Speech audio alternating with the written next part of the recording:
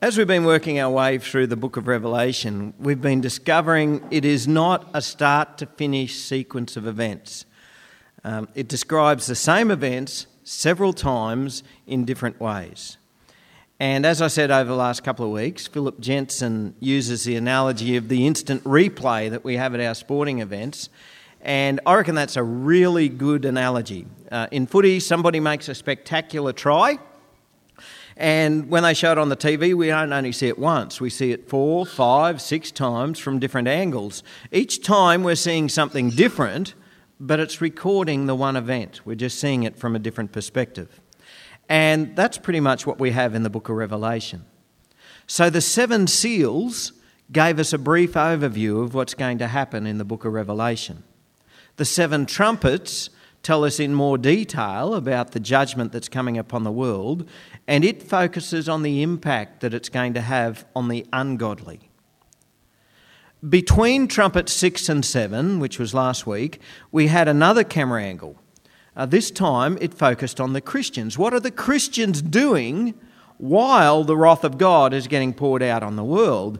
And what were God's faithful witnesses doing? Well, they were witnessing, of course. They were preaching. They were calling the world to repentance. And the world hated it. And so God's faithful witnesses were being martyred. And now we get a different camera angle again. This time the camera focuses in on the spiritual battle. What lies behind the hatred that the world has towards God's faithful witnesses? So let's read it. Today we're reading Revelation chapter 12. And a great sign appeared in heaven, a woman clothed with the sun, with the moon under her feet, and on her head a crown of 12 stars. She was pregnant and was crying out in birth pains and the agony of giving birth. And another sign appeared in heaven. Behold, a great red dragon with 7 heads and 10 horns, and on his heads 7 diadems. His tail swept down 1/3 of the stars of heaven and cast them to the earth. And the dragon stood before the woman who was about to give birth, so that when she bore her child, he might devour it. She gave birth to a male child, one who is to rule all the nations with a rod of iron, but her child was caught up to God and to his throne. And the woman fled into the wilderness, where she has a place prepared by God, in which she is to be nourished for 1260 days. Now, war arose in heaven. Michael and his angels fighting against the dragon, and the dragon and his angels fought back. But he was defeated, and there was no longer any place for them in heaven. And the great dragon was thrown down, that ancient serpent who is called the devil and Satan, the deceiver of the whole world. He was thrown down to the earth, and his angels were thrown down with him. And I heard a loud voice in heaven saying, "Now the salvation and the power and the kingdom of our God and the authority of his Christ have come. For the accuser of our brothers has been thrown down, who accuses them day and night before our God. And they have conquered him by the blood of the Lamb and by the word of their testimony, for they loved not their lives unto death. Therefore rejoice, O heavens, and you who dwell in them. But woe to you, O earth and sea, for the devil has come down to you in great wrath, because he knows that his time is short." And when the dragon saw that he'd been thrown down to the earth, he pursued the woman who had given birth to the male child. But the woman was given 2 wings of the great eagle, so that she might fly from the serpent into the wilderness, to the place where she is to be nourished for a time and times and half a time. The serpent poured water like a river out of his mouth after the woman to sweep her away with a flood. But the earth came to help the woman, and the earth opened its mouth and swallowed the river that the dragon has poured from his mouth. Then the dragon became furious with the woman and went off to make war on the rest of her offspring, on those who keep the commandments of God and hold to the testimony of Jesus. And he stood on the sand of the sea. Let's pray. Heavenly Father, even though we are your children, and even though we are children of the Spirit, sometimes we find it so terribly difficult to try and understand what you are saying to us in some of these passages. Here where we're given these images of what's going on in this spiritual battle in heaven, all these images can just seem so distant to us, and we can just throw our hands up in despair and say, Lord, we don't know what this means. But Lord, I pray that your Holy Spirit would be at work in us today. Lord, today we give to you our minds as well as our hearts. And Lord, we ask that you would teach us and that you would show us what is to take place. In Jesus' name, amen. I reckon I need to begin today's message by saying, if you don't believe that the devil is real and that Satan is a very real personal being, you're going to have great difficulty with not only the book of Revelation, but with the Gospels themselves, and with the person and the teaching of Jesus Christ, because Jesus not only taught about the presence of evil, he taught about the presence of this evil one, this person of evil, the devil. And he also demonstrated the battle against and the victory over Satan. You know, sometimes the popular image that we have of this Satan character revolves around comical caricatures. You know, we have this man in a red suit with a pointy arrow tail and a pitchfork in his hand, and he's never something which we are to take too seriously.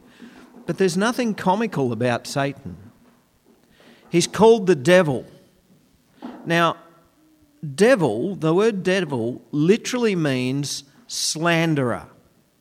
Some of the most evil, diabolical work that the devil achieves is to slander God and to slander God's children. That means to speak untruths about God or to spread untruths about God's children. And that's why gossip is such a heinous sin.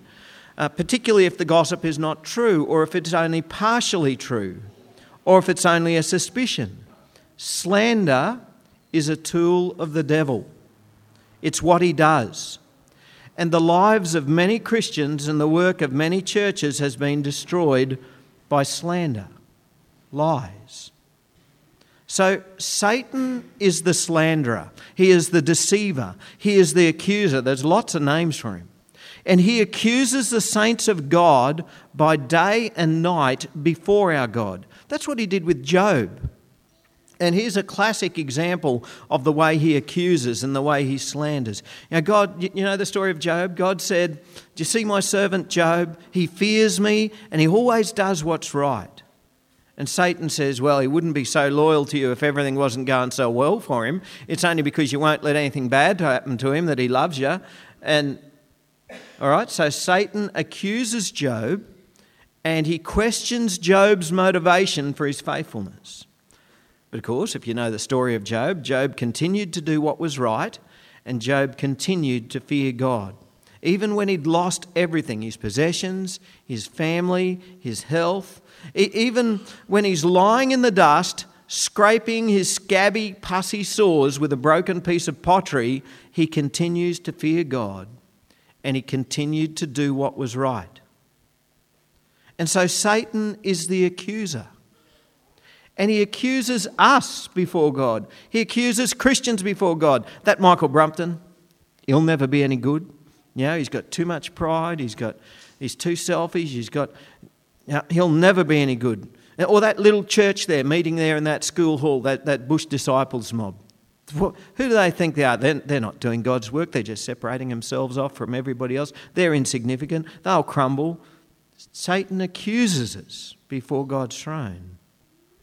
And sadly, slander and accusations against God's people very often emerge from within a fellowship.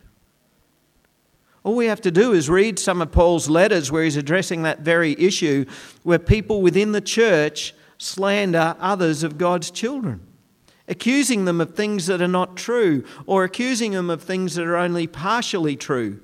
By the way, do you know another name for a partial truth? A lie, an untruth. And you know who's really good at partial truths? The devil. He does it all the time.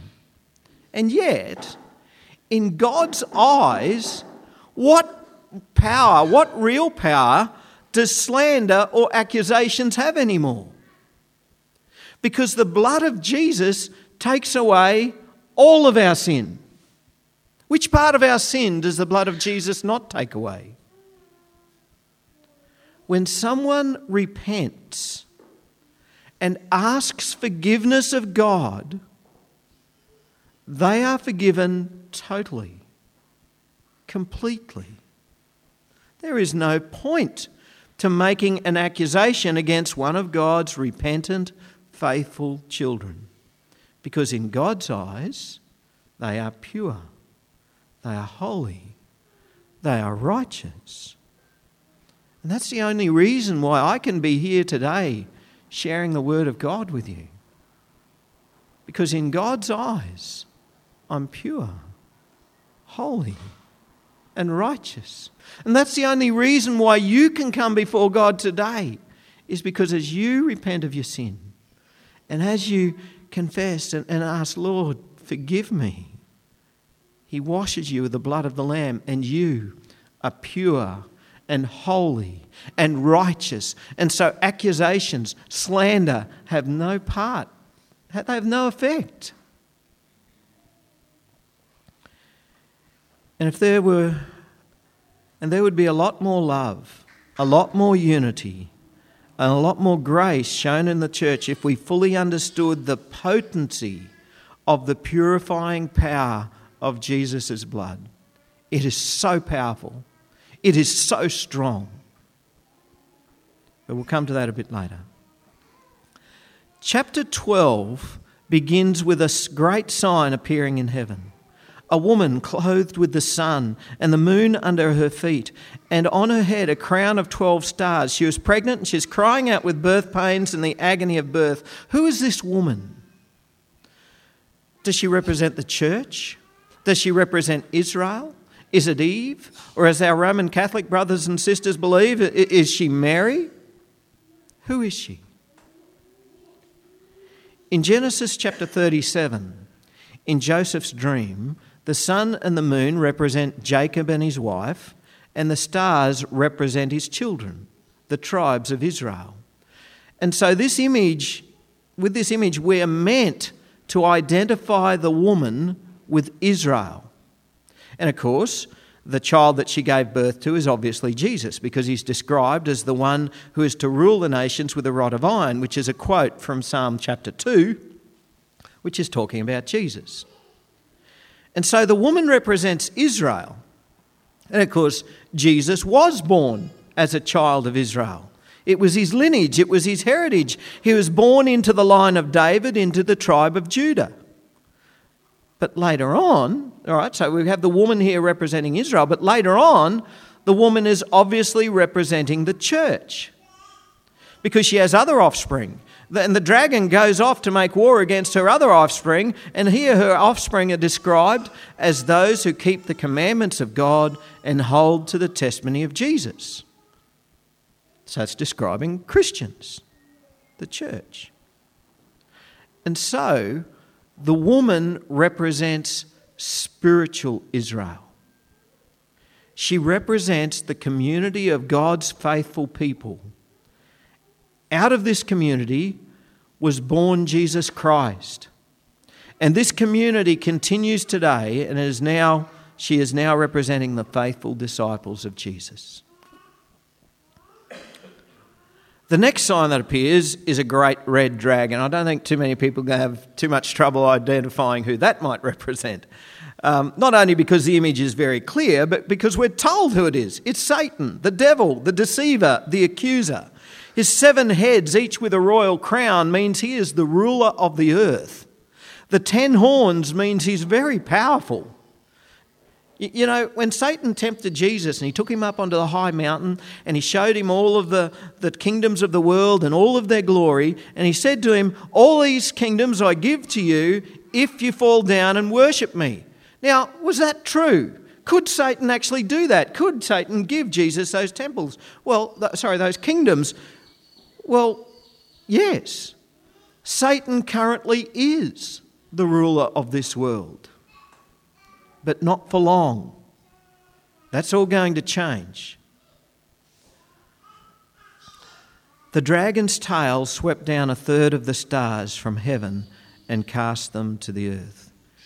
Now, most people agree this most probably is an image of fallen angels, Satan's demons. And something I haven't said already, and I probably should have, is quite often the book of Revelation will mention 1/3. Now, does that mean that exactly 33.333% of the total angels are here swept down? Well, it may represent a literal 1/3, but as most numbers in the Revelation are highly symbolic, 1/3 likely represents a significant minority. All right, so it's a significant number, a significant proportion, but it's in the minority.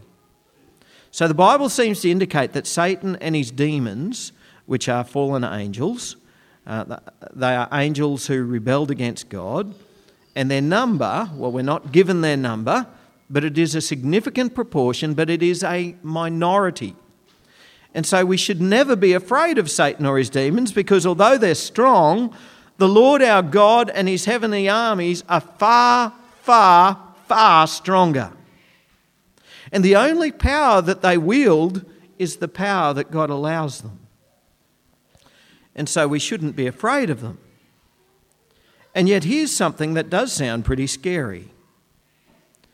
And the dragon stood before the woman who was about to give birth, so that when she bore her child, he might devour it. She gave birth to a male child, one who is to rule all the nations with a rod of iron, but a child was caught up to God and to his throne. The devil did everything that he could to kill Jesus, and everything that he could to disrupt Jesus' mission on the earth. What evil could a king, King Herod, what evil could cause such a king to slaughter every baby boy under the age of 2 in the town and the region of Bethlehem? Could a human be so paranoid and so worried that an unknown baby born to peasants would rise up to steal his throne?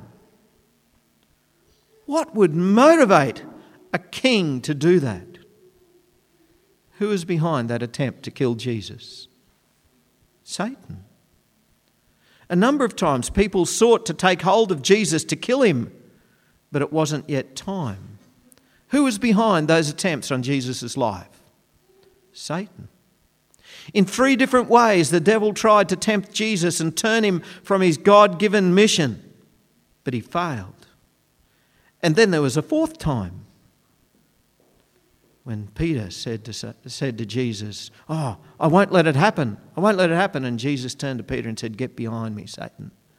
Who was behind these attempts to take Jesus from his destiny and God's plan? Satan. He tried to devour the child, but the child was caught up to God and to his throne.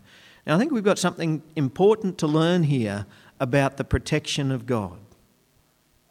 The whole life and ministry of Jesus here is summed up with he was born and he was caught up to God and to his throne.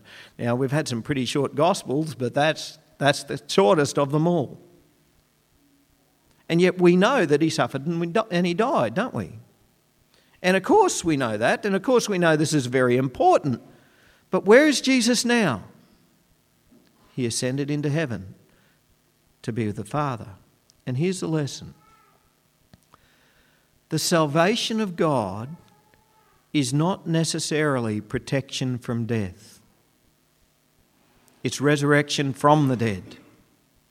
It's being taken up to heaven and being with God in his glory. We've seen this in chapter 6. We've seen it again in chapter 11, where God's faithful are killed and then they're taken straight to the glory of God. And this should not be seen as a failure of God's protection, nor should it be seen as God's plan and purpose being thwarted. This is exactly God's plan. This is exactly God's purpose, that his faithful disciples will be witnesses for him even unto death. And when this happens, they're taken straight to glory. These are the overcomers. And we'll see this a bit later. Verse 6, and the woman fled into the wilderness where she has a place prepared by God in which she is to be nourished for 1,260 days. Last week we heard that number a fair bit, didn't we? 3.5 years, 42 months, 1,260 days, a time, times and half a time. It's the same period of time, 3.5 years. If 7 years represents a complete time, 3.5 years means it's a time cut short. It is a definite period of time, but it is a time that will come to an end. Now, it may be a literal 1,260 days, but I don't think we should be surprised if it gets to 1,261 and, it hasn't happened. It is signifying that a time is cut short. But what does it mean that the woman fled into the wilderness? Does this mean that the church is running scared out into the desert? Of course not. Biblically, the wilderness is a place of ever-present danger. It's a place of lawlessness. It's a place where bandits and marauding armies and wild animals can strike with impunity, right? Nobody's going to stop them. But the wilderness, for God's people, is always a place of God's provision and God's protection. It's a place where his faithful come into the very presence of God. The wilderness for God's faithful is a place of prayer and meditation and drawing near to God. It's a place where God speaks to his people. So what's the image? Well, the church may be in the world, it may be in a place of danger, but by faith we know that the Lord is with us and that the Lord provides. And sometimes we may feel that, I'm in the wilderness and what's going on? Where is God? Well, guess what? He's right there with us. He's right there protecting us. He's right there providing for us. He's right there communing with us. And we draw near to God as he draws near to us. Verse 7. In verse 7 we see a war happening in heaven. If your view of heaven is laying back, peacefully resting on a nice bouncy cloud, well, your image is probably going to be shattered by verse 7 because there is a war in heaven. Ephesians chapter 6 verse 12 says, "For we do not wrestle against flesh and blood, but against the rulers, against the authorities, against the cosmic powers over this present darkness, against the spiritual forces of evil in the heavenly places." And that's why that Ephesians reading then goes on to describe that's why we need to put on the armour of God. And of course, if you read the description of the armour of God, there's nothing mysterious or mystical about it. It's how we live. It's living as a Christian should be living. It's to put on the armour of God is to live in righteousness and obedience as Jesus' faithful disciples. And so putting on a belt of truth means we always tell the truth. Having a breastplate of righteousness means two things. Jesus has given us his righteousness. We've been made righteous by the blood of Jesus. But it also means that we should be living righteous lives. Shoes of readiness for the gospel means that we've got to always be ready to tell people about Jesus. The shield of faith means that we stand strong in the faith and know that the devil and all of his attacks that come against us can have no effect on us. The helmet of salvation means that we always trust in the salvation that God has given us. It means we repent of our sin and it means that we're forgiven. And the sword of the Spirit, which is the Word of God, means we take in the Word of God and we speak out the Word of God. Right? There's nothing mysterious or mystical about heavenly armour.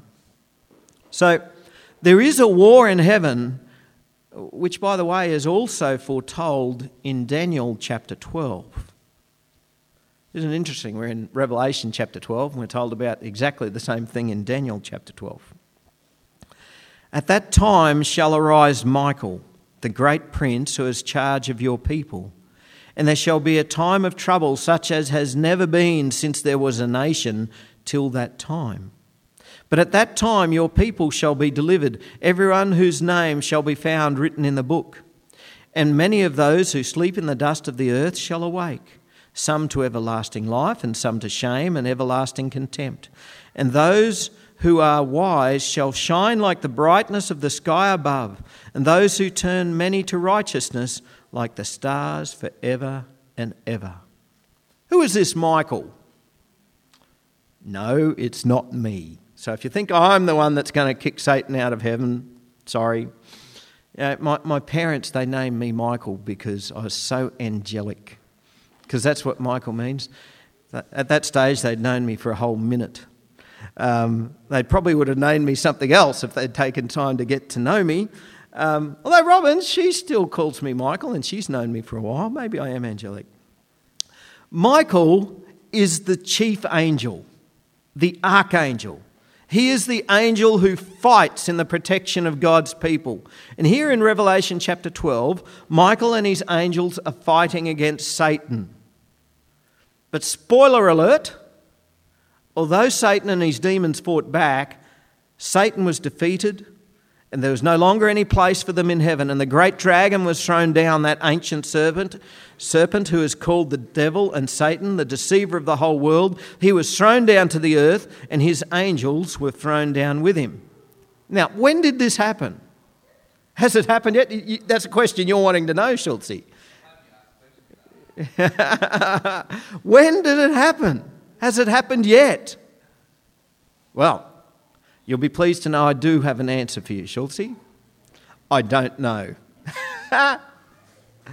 A logical answer could be Satan was defeated and thrown out of heaven when Jesus was raised from the dead. That could be a logical answer. Another logical answer, which has a fair bit of experience that goes along with it, could be, no, it hasn't happened yet. Because both Daniel and the Revelation both describe a terrible time of persecution and torment for God's people, such as has never been.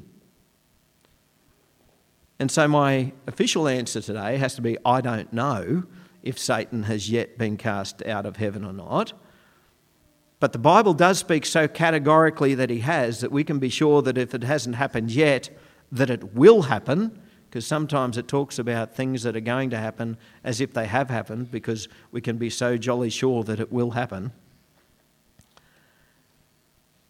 But I suspect that it hasn't happened yet. And I'll give you 3 reasons why.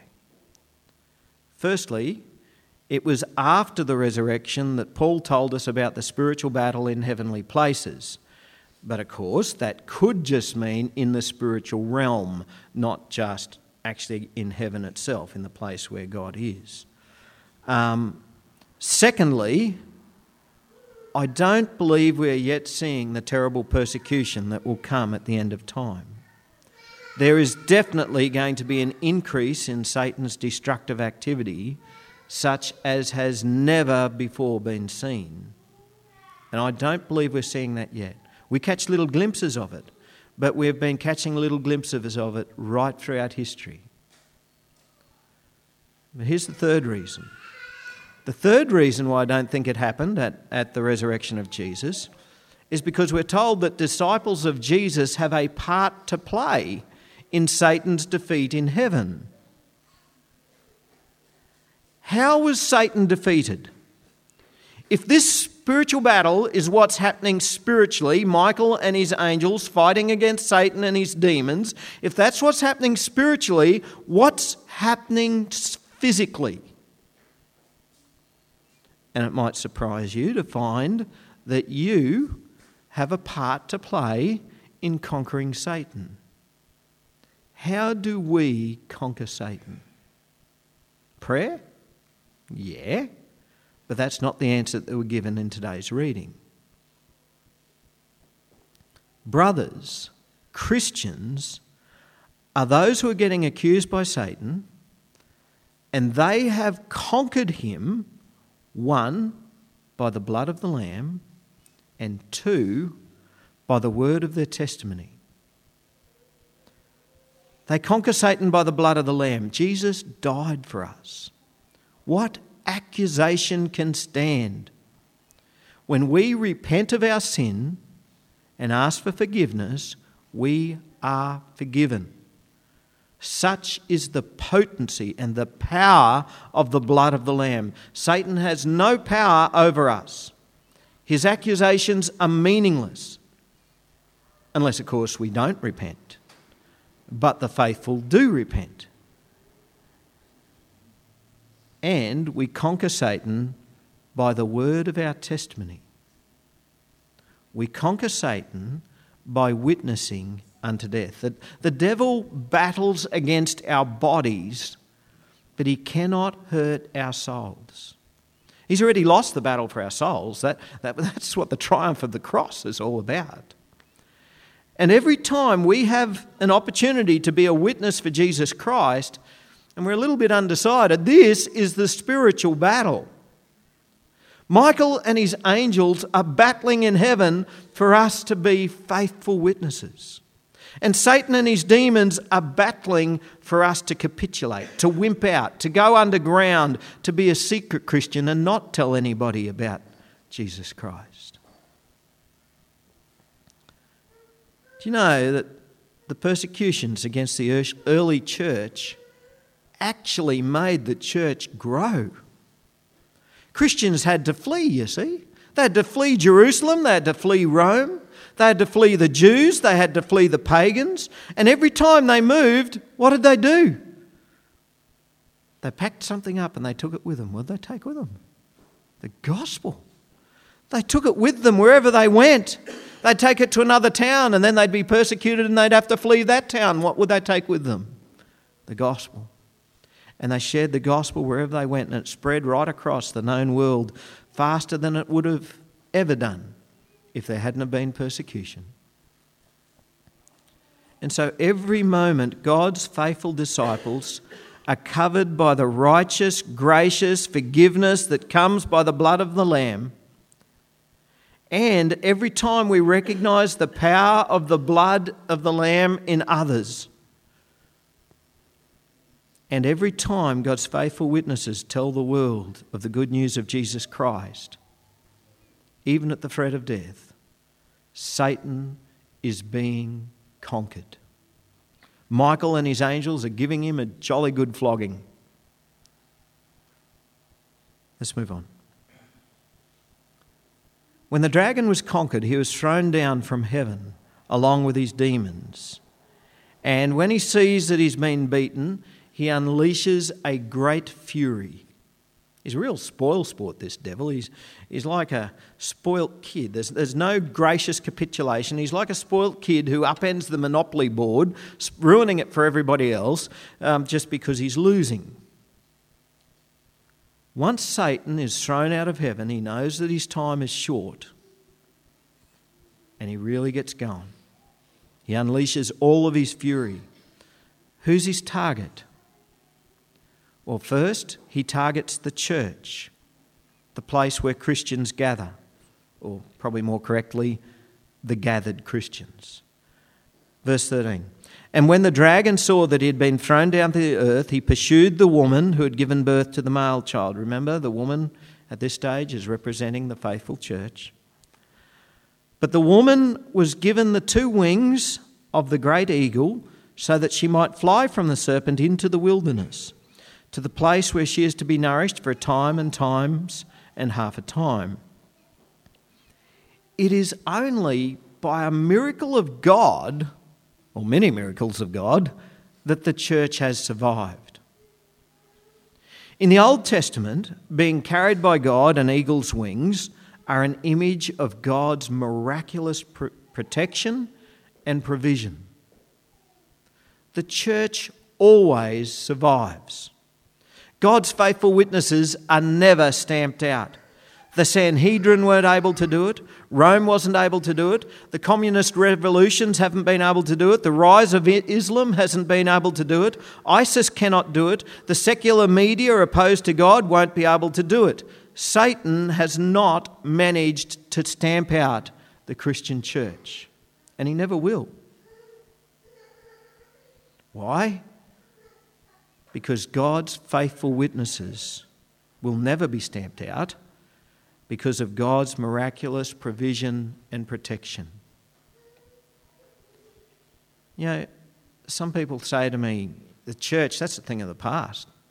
I don't need a church. I can just be a Christian at home with me and my family. No. The church is God's creation. The church is God's will that Christians would come together and be his people together.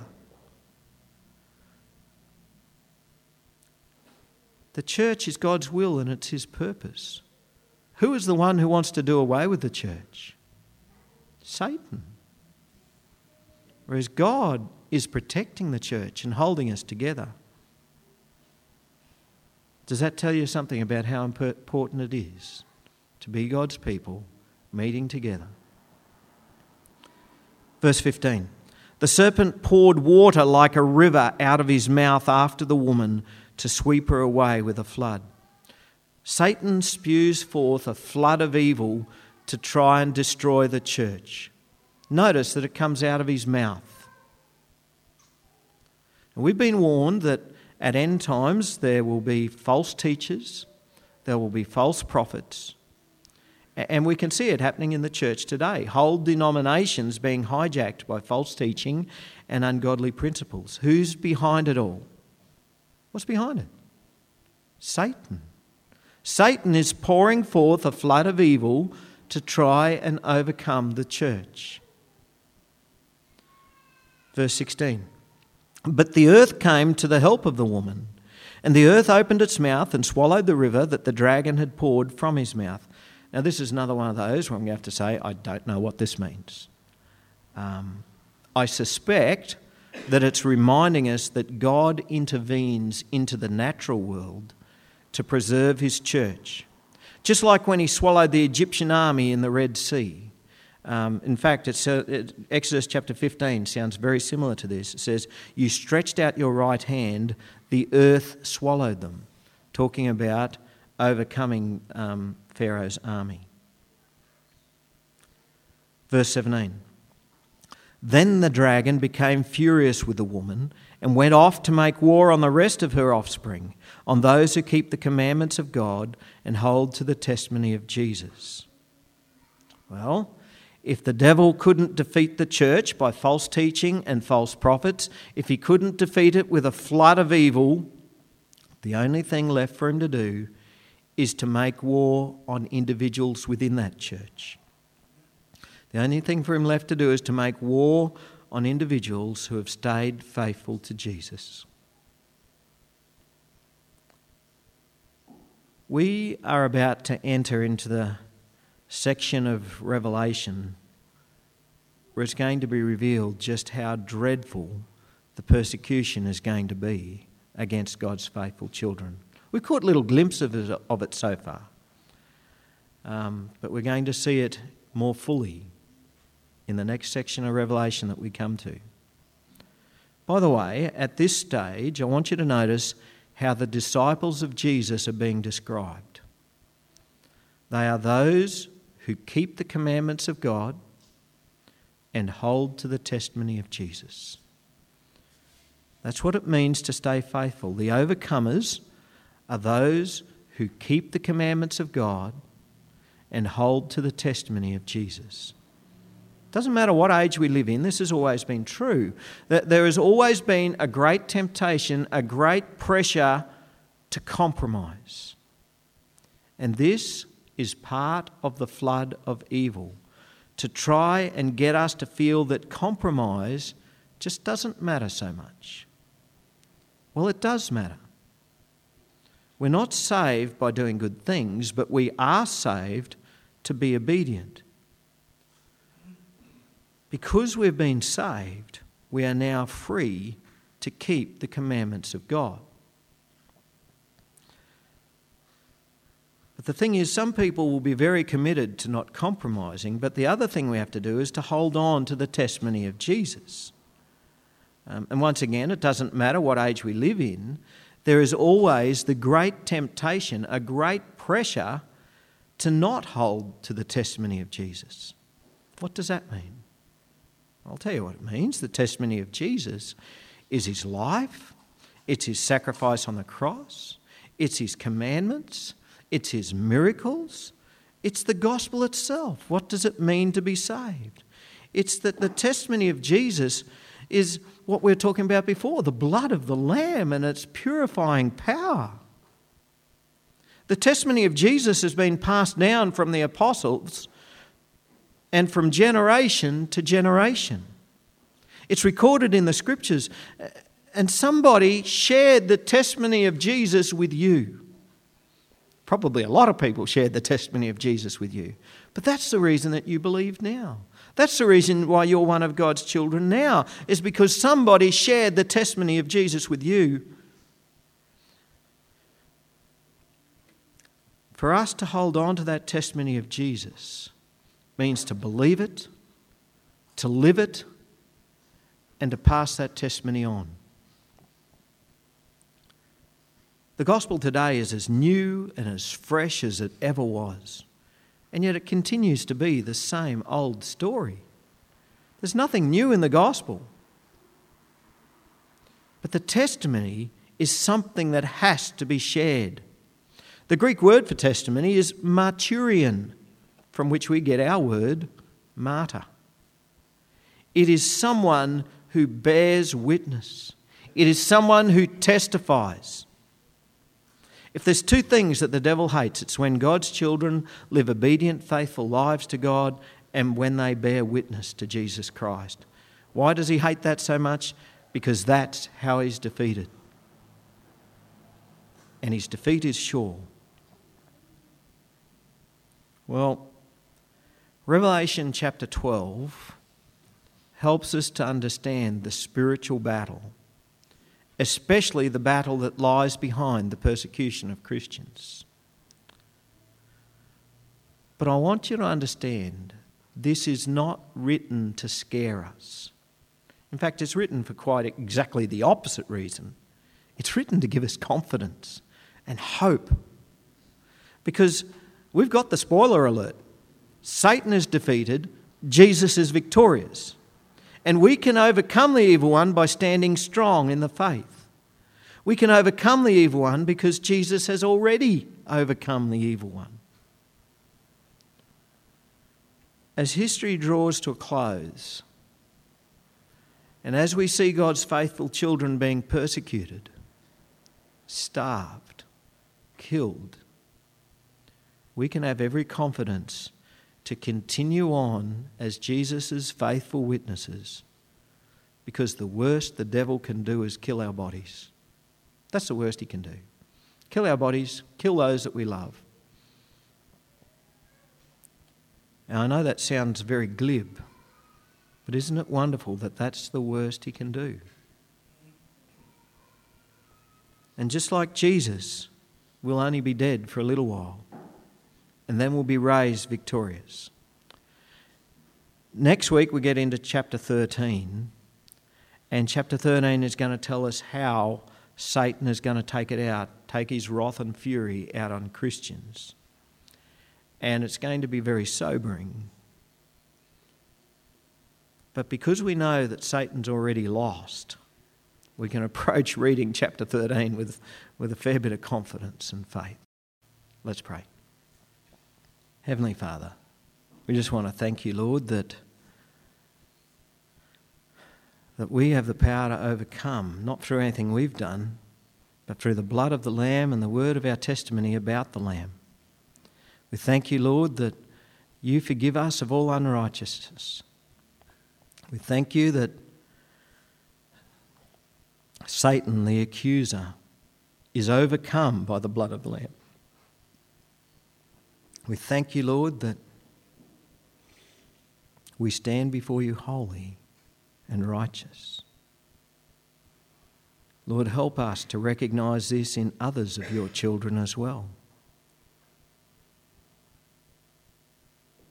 And Lord, help us to be witnesses for you, that despite the opposition that the world may throw at us, that we would testify to the good news of Jesus Christ in everything we do and everything we say. In Jesus' name, amen.